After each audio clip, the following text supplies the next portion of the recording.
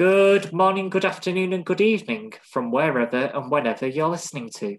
This is the Peripatetic Theatre podcast, Flipping the Script, with today's guest, Juliet Daalder. Juliet, great to have you here. How are you today? I'm good, thank you. Enjoying the weather, so feeling good. Making the most of that British sunshine while it lasts. Yes. Who knows, when we release this, probably the sunshine's all gone away. Don't say that, please. I know, hopefully. How are you? I'm very well, thank you. Had a nice chilled morning, done some work, done a bit of meditation, so I'm feeling very relaxed. That sounds great. I know. I'm very excited to have a conversation with you here today. Good. So, Juliet, what are you in terms of the industry? Are you an actor? Are you a writer? Are you a bit of both? I'd say I'm an actor first, and writing for me came second. And I wouldn't say like it is second, but that didn't come into my life till later on. But yeah, I would say I'm a writer too. I like to say that. I think everyone likes a bit of writing. It's good for the brain. Exactly. And I think if anything, it's also made me a more kind of, as an actor, understand the writer's perspective and get just a different feel for everything. Yeah, definitely. So let's move into the very beginning then. Let's start from the very beginning because it's a very good place to start. So you grew up in the Netherlands. So what is theatre like in the Netherlands? Well, I mean, to be very honest, I don't think I was exposed to more musicals. My uncle and my auntie were both in musicals, then just straight up plays. I think I've only seen, embarrassingly, probably 2 plays while I lived in the Netherlands. I don't know if that's just because I, at that time, wasn't interested or wasn't exposed to it as much. It's quite expensive. I didn't know of any like small fringe or, like pub theaters is not something we have. So it was always the big productions and as an 18-year-old, I couldn't afford 40 to 60 euros a ticket. So I think one thing that the UK does really well is support for young people when it comes to going to the theatre when you aren't as well off. And as far as I knew at that time, we didn't have that in the Netherlands, but it might be my lack of research as well. In terms of musicals, and what musicals did you go see? Yeah, all the musicals my auntie and my uncle were in. So for a long time they were resident actors at the Efteling, which is it's like a theme park. So a lot of it was Disney inspired. So we went to see The Little Mermaid, and they did one that was called it was like a restoration play, which has nothing to do with Disney, but that is one of my favorite. I saw it's very comedy and out there. But I've seen Miserable my auntie was in that, in the Dutch version. And I mean, there's definitely a range of theatre that you've got there in terms of musicals, from those big sort of Miserable and I don't know, Little Mermaid. Yeah. It's quite a contrast. Very, very different in sort of a vocal range there as well. Oh, yes. So with childhood, was there a ambition to take it towards being an actor? Yeah, definitely. I think I've wanted to be an actor from a fairly young age, but I started auditioning for musicals when I was 11, I think, maybe a little bit younger. But my mum was a voice trainer and presenter, so she was kind of in the industry on the more camera side of things. So I think through her, I met people, and then things kind of started rolling. But I'm a very bad singer, so I don't know why I auditioned for several musicals. It never went well. But yeah, I did anyway. So did you get very any? eager.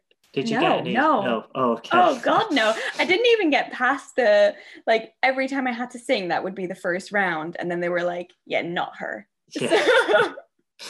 Well, it's interesting there that you've got a lot of family members that are involved within sort of a performing arts sector. So was it part of an integral part of your childhood there? Definitely. I think it was, I definitely didn't have a show mum, but I had a mum who was very enthusiastic about everything and helped me a lot, and still does actually. She kind of puts herself forward as my Dutch manager, which is great. Puts some stress off me. But, my dad's side of the family is not particularly leaning towards that direction. But having, being exposed to seeing your family members on stage, I think has a massive impact on you as a child. You go, wow, someone can make their money being on stage, pretending to be a mermaid. That's amazing. So yeah. And then when did the training begin to start taking place then?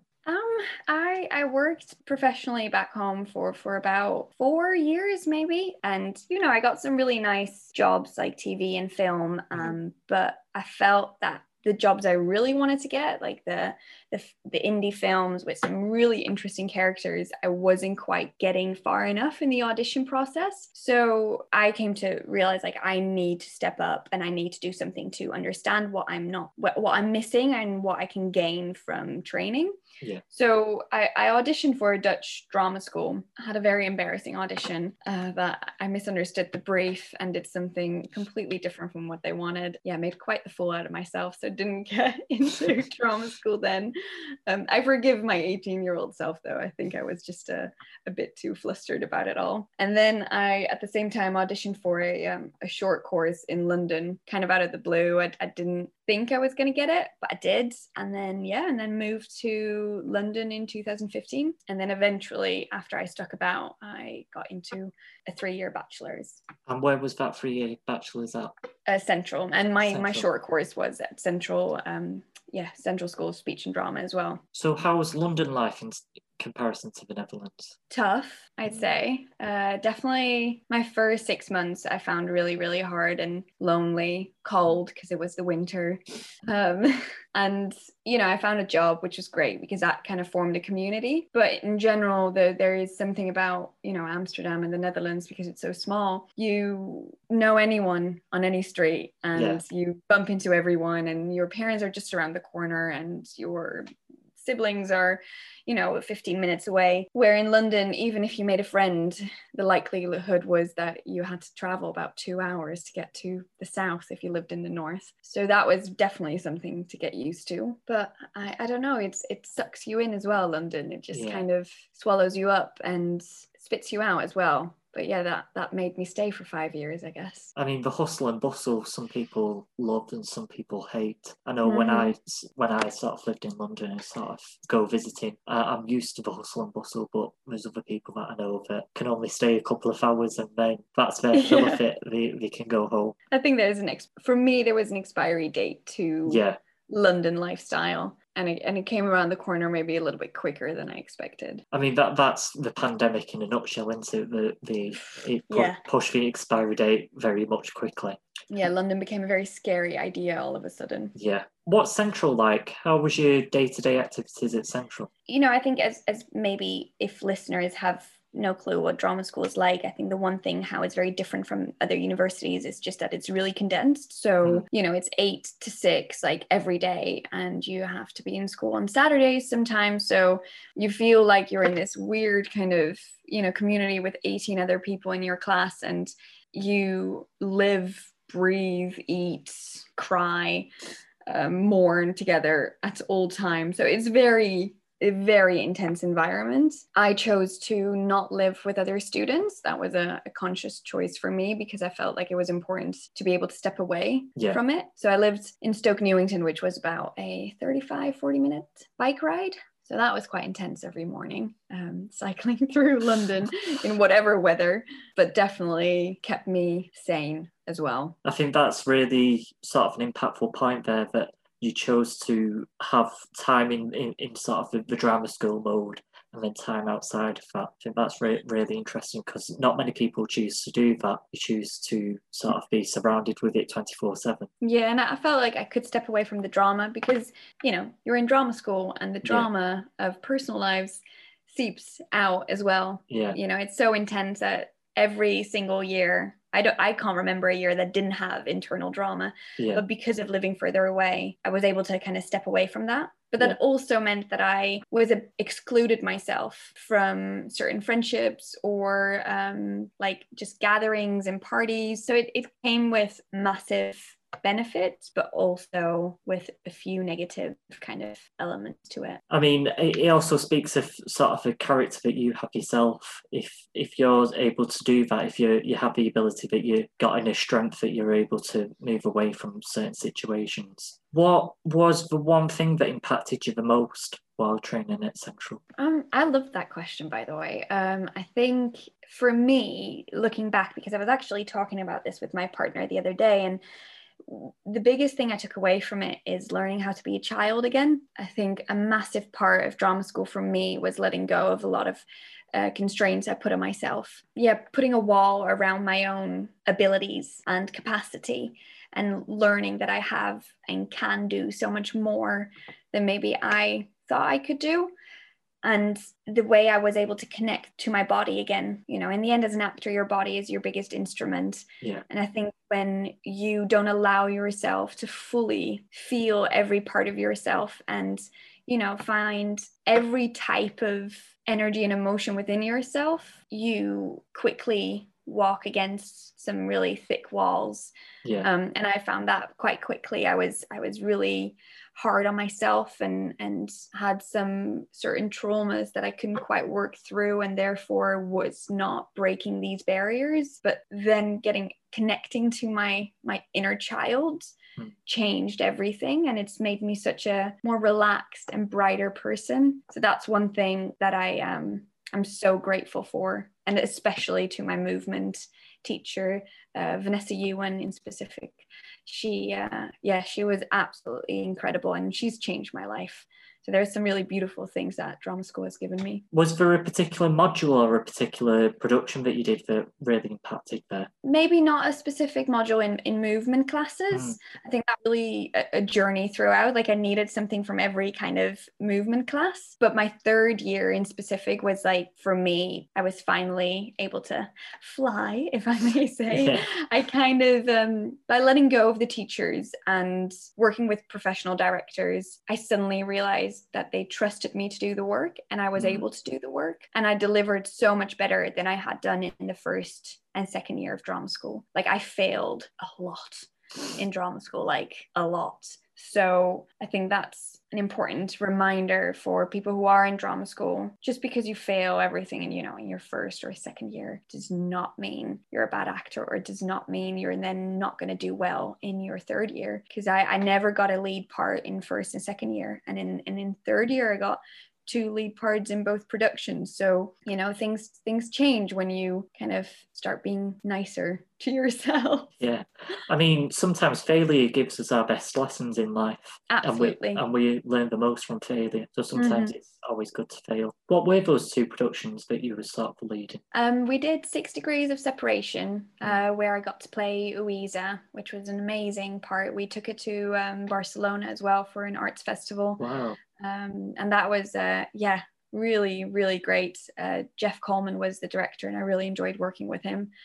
And then the other production was Anatomy of a Suicide by Alice Birch, and Irina Brown was the director. Really tough woman, incredible director, but she worked a lot in Russia. So, you know, there was a different culture that came into play, which was amazing, but something to kind of get used to. And that was Anatomy of a Suicide was, I think, the best work I got to do. And the play is incredibly complicated and difficult, but probably for me, best play I've ever been a part of or read, to be honest. I mean, I remember I was observing Katie Mitchell when she was doing the Anatomy of Suicide in Germany. Oh, right, yeah. So that was really intense, and it is really an intensive sort of play to do with the sort of the set out on page, how it is, and sort of a set out on stage as well. That really is a tricky element to get your head around. Which role did you play in Anatomy of Suicide? I was Carol, the 1960s mother and character. So for me, like so different from anything I'd ever done before, but really, really incredible. And I think she's just a wonderful writer herself. That's Alice Birch, with her sort of body of work that she's done. She's got that incredible mindset. So then, graduating from university, when did you graduate? I graduated in 2019, if I'm correct. June 2019, and then had the graduation party in December, I think. So just before the sort of the pandemic started to take its toll then. Yeah, not the best time to graduate, not the best time to be a new actor to the industry, but oh well. So since graduating, how's work been? How's finding the jobs?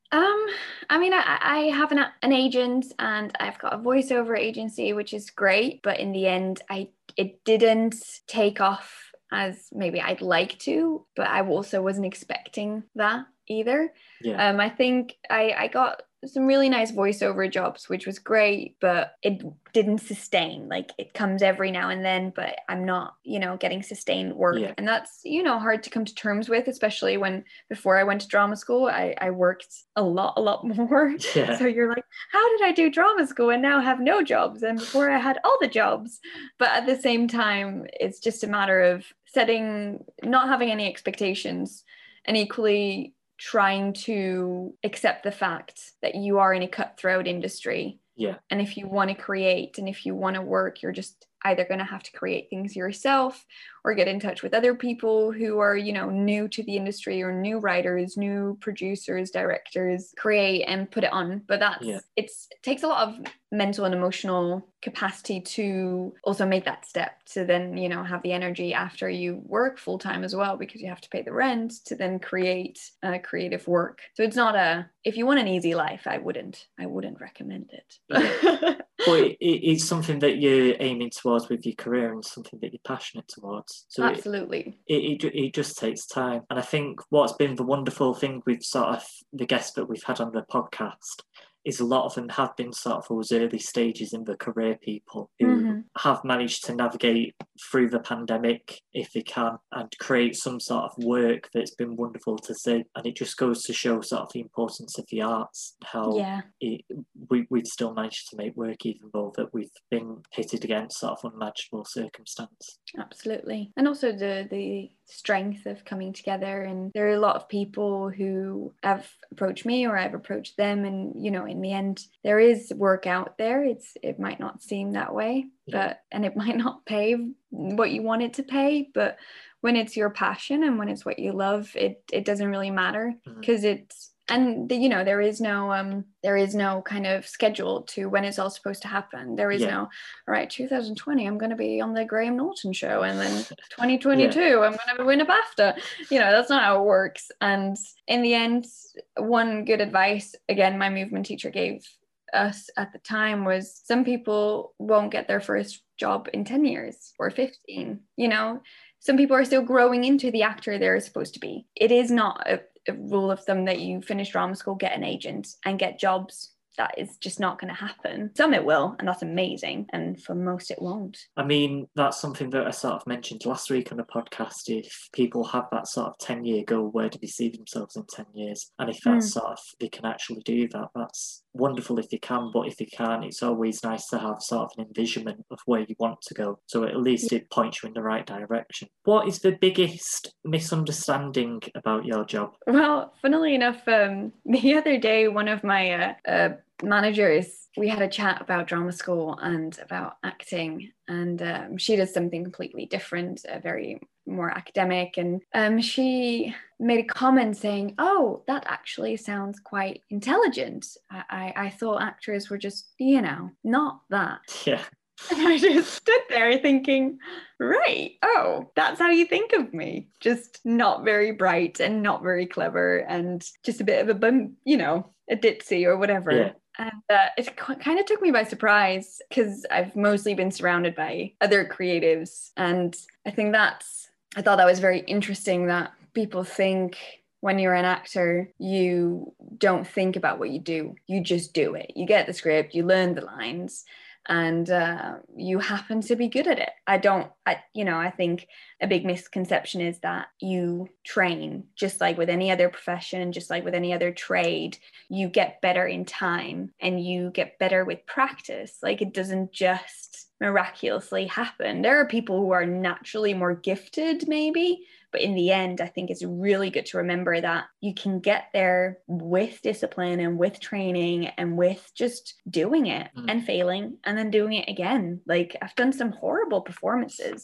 absolutely horrendous. And yet, I go, okay, that was bad. How can I learn from that? And how can I move beyond that? So I think it's a big misconception to think actors are just ditzy people who rock up and get lucky and get a lot of money. It's very much not the case. And I think most actors and creatives I know are the most intelligent people I know as well. I mean, definitely with the sort of people that I work with, when it comes into full-scale productions, you get a little mini fact file of all the information that I need them to learn. which is additional, which not many people want to do, but we've got to do. What are you excited for about the future? Well, kind of not acting related.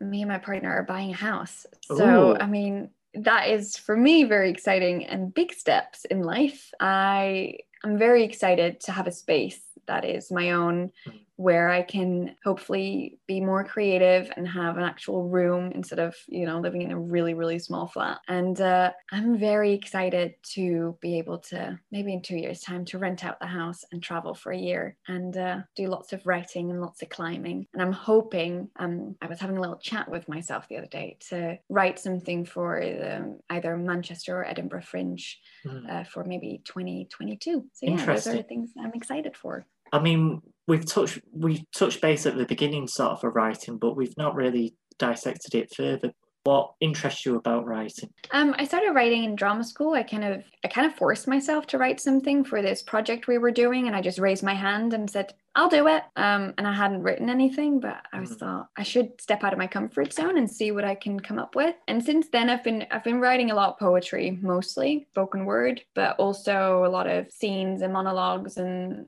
I started writing a play and then got really overwhelmed by the logistics of it. So I think I'm going to have to sit down with that one a bit more and understand that, again, writing a play does not just come to you. You have to study it as well. So yeah, the writing is not something I've gone to university for or done any courses for, but I think it's an incredible way of expressing images and turning it into something tangible that other people can take and form their own images with and their own meaning, which I think is really liberating and quite exciting. Like it's an exciting thing to put something down and then go, ooh, however, someone else's interpretation might be very different, and that's quite exciting. I mean, I always like working with those type of writers that are sort of more open to interpretability towards their own pieces of work. There are some writers sort of have a real set vision of how the piece should be sort of written towards and performed. Well, then there's other writers that are more freedom-based and they give you over the script and you're able to explore further. So that's really interesting that that's the type of writer that you are. Any recommendations for us today? Well, this is a book I recommend quite regularly. It's called Book of Delights, and it's by Ross Gay. He's this American poet and university lecturer, if I'm correct. And I think it's a really apt book for the current times, and it's about appreciating the little things in life and kind of really beautifully written. Sometimes his thoughts are really long, which is really interesting because I write in short thoughts. So it's amazing to see that difference. But I think, his book, it's very small, it's really happy, and I think we need more kind of uplifting things is something I really recommend. So get yourself the Book of Delights. Especially during this pandemic, treat yourself to an uplifting book at least. And then finally, the question that I'd like to ask all the guests that come onto the podcast is, if you could talk to someone younger than yourself, what message would you give them? I thought about this just before we started, and I practice a lot of yoga and meditation as well, like yourself. And the biggest message I always take from it is, you are exactly where you're supposed to be. Yeah. And I think, especially as my younger self, I always had these expectations of, I was at a point in my life and I was wanting myself to be somewhere else, not wanting to be where I was, meaning, you lose so much time through that because you're not taking in what's happening right in front of you and right in that moment. And I think it's a hard one to grasp, and it took me, I'm still working on that, that's a daily practice, but to trust that, this is going to sound so wishy-washy, but it's very much for me, but maybe not for everyone. But I like to say, I trust that the universe is for me and I am for the universe. And if you spread kindness and joy and, are your authentic self, the good things will come to you. Yeah. And I think that's just the biggest thing. Be a kind person, be chill, have fun. Don't take yourself too serious and allow yourself a bit more. Don't be too hard on yourself. I think life's too short to be hard on ourselves. So yeah, I know. Trust it's so hard. Yeah. It's so hard. Juliet, thank you for joining me today. It's been really interesting talking to you. Thank you for having me. guys, thank you for joining us, and I shall see you on the next one. Take care.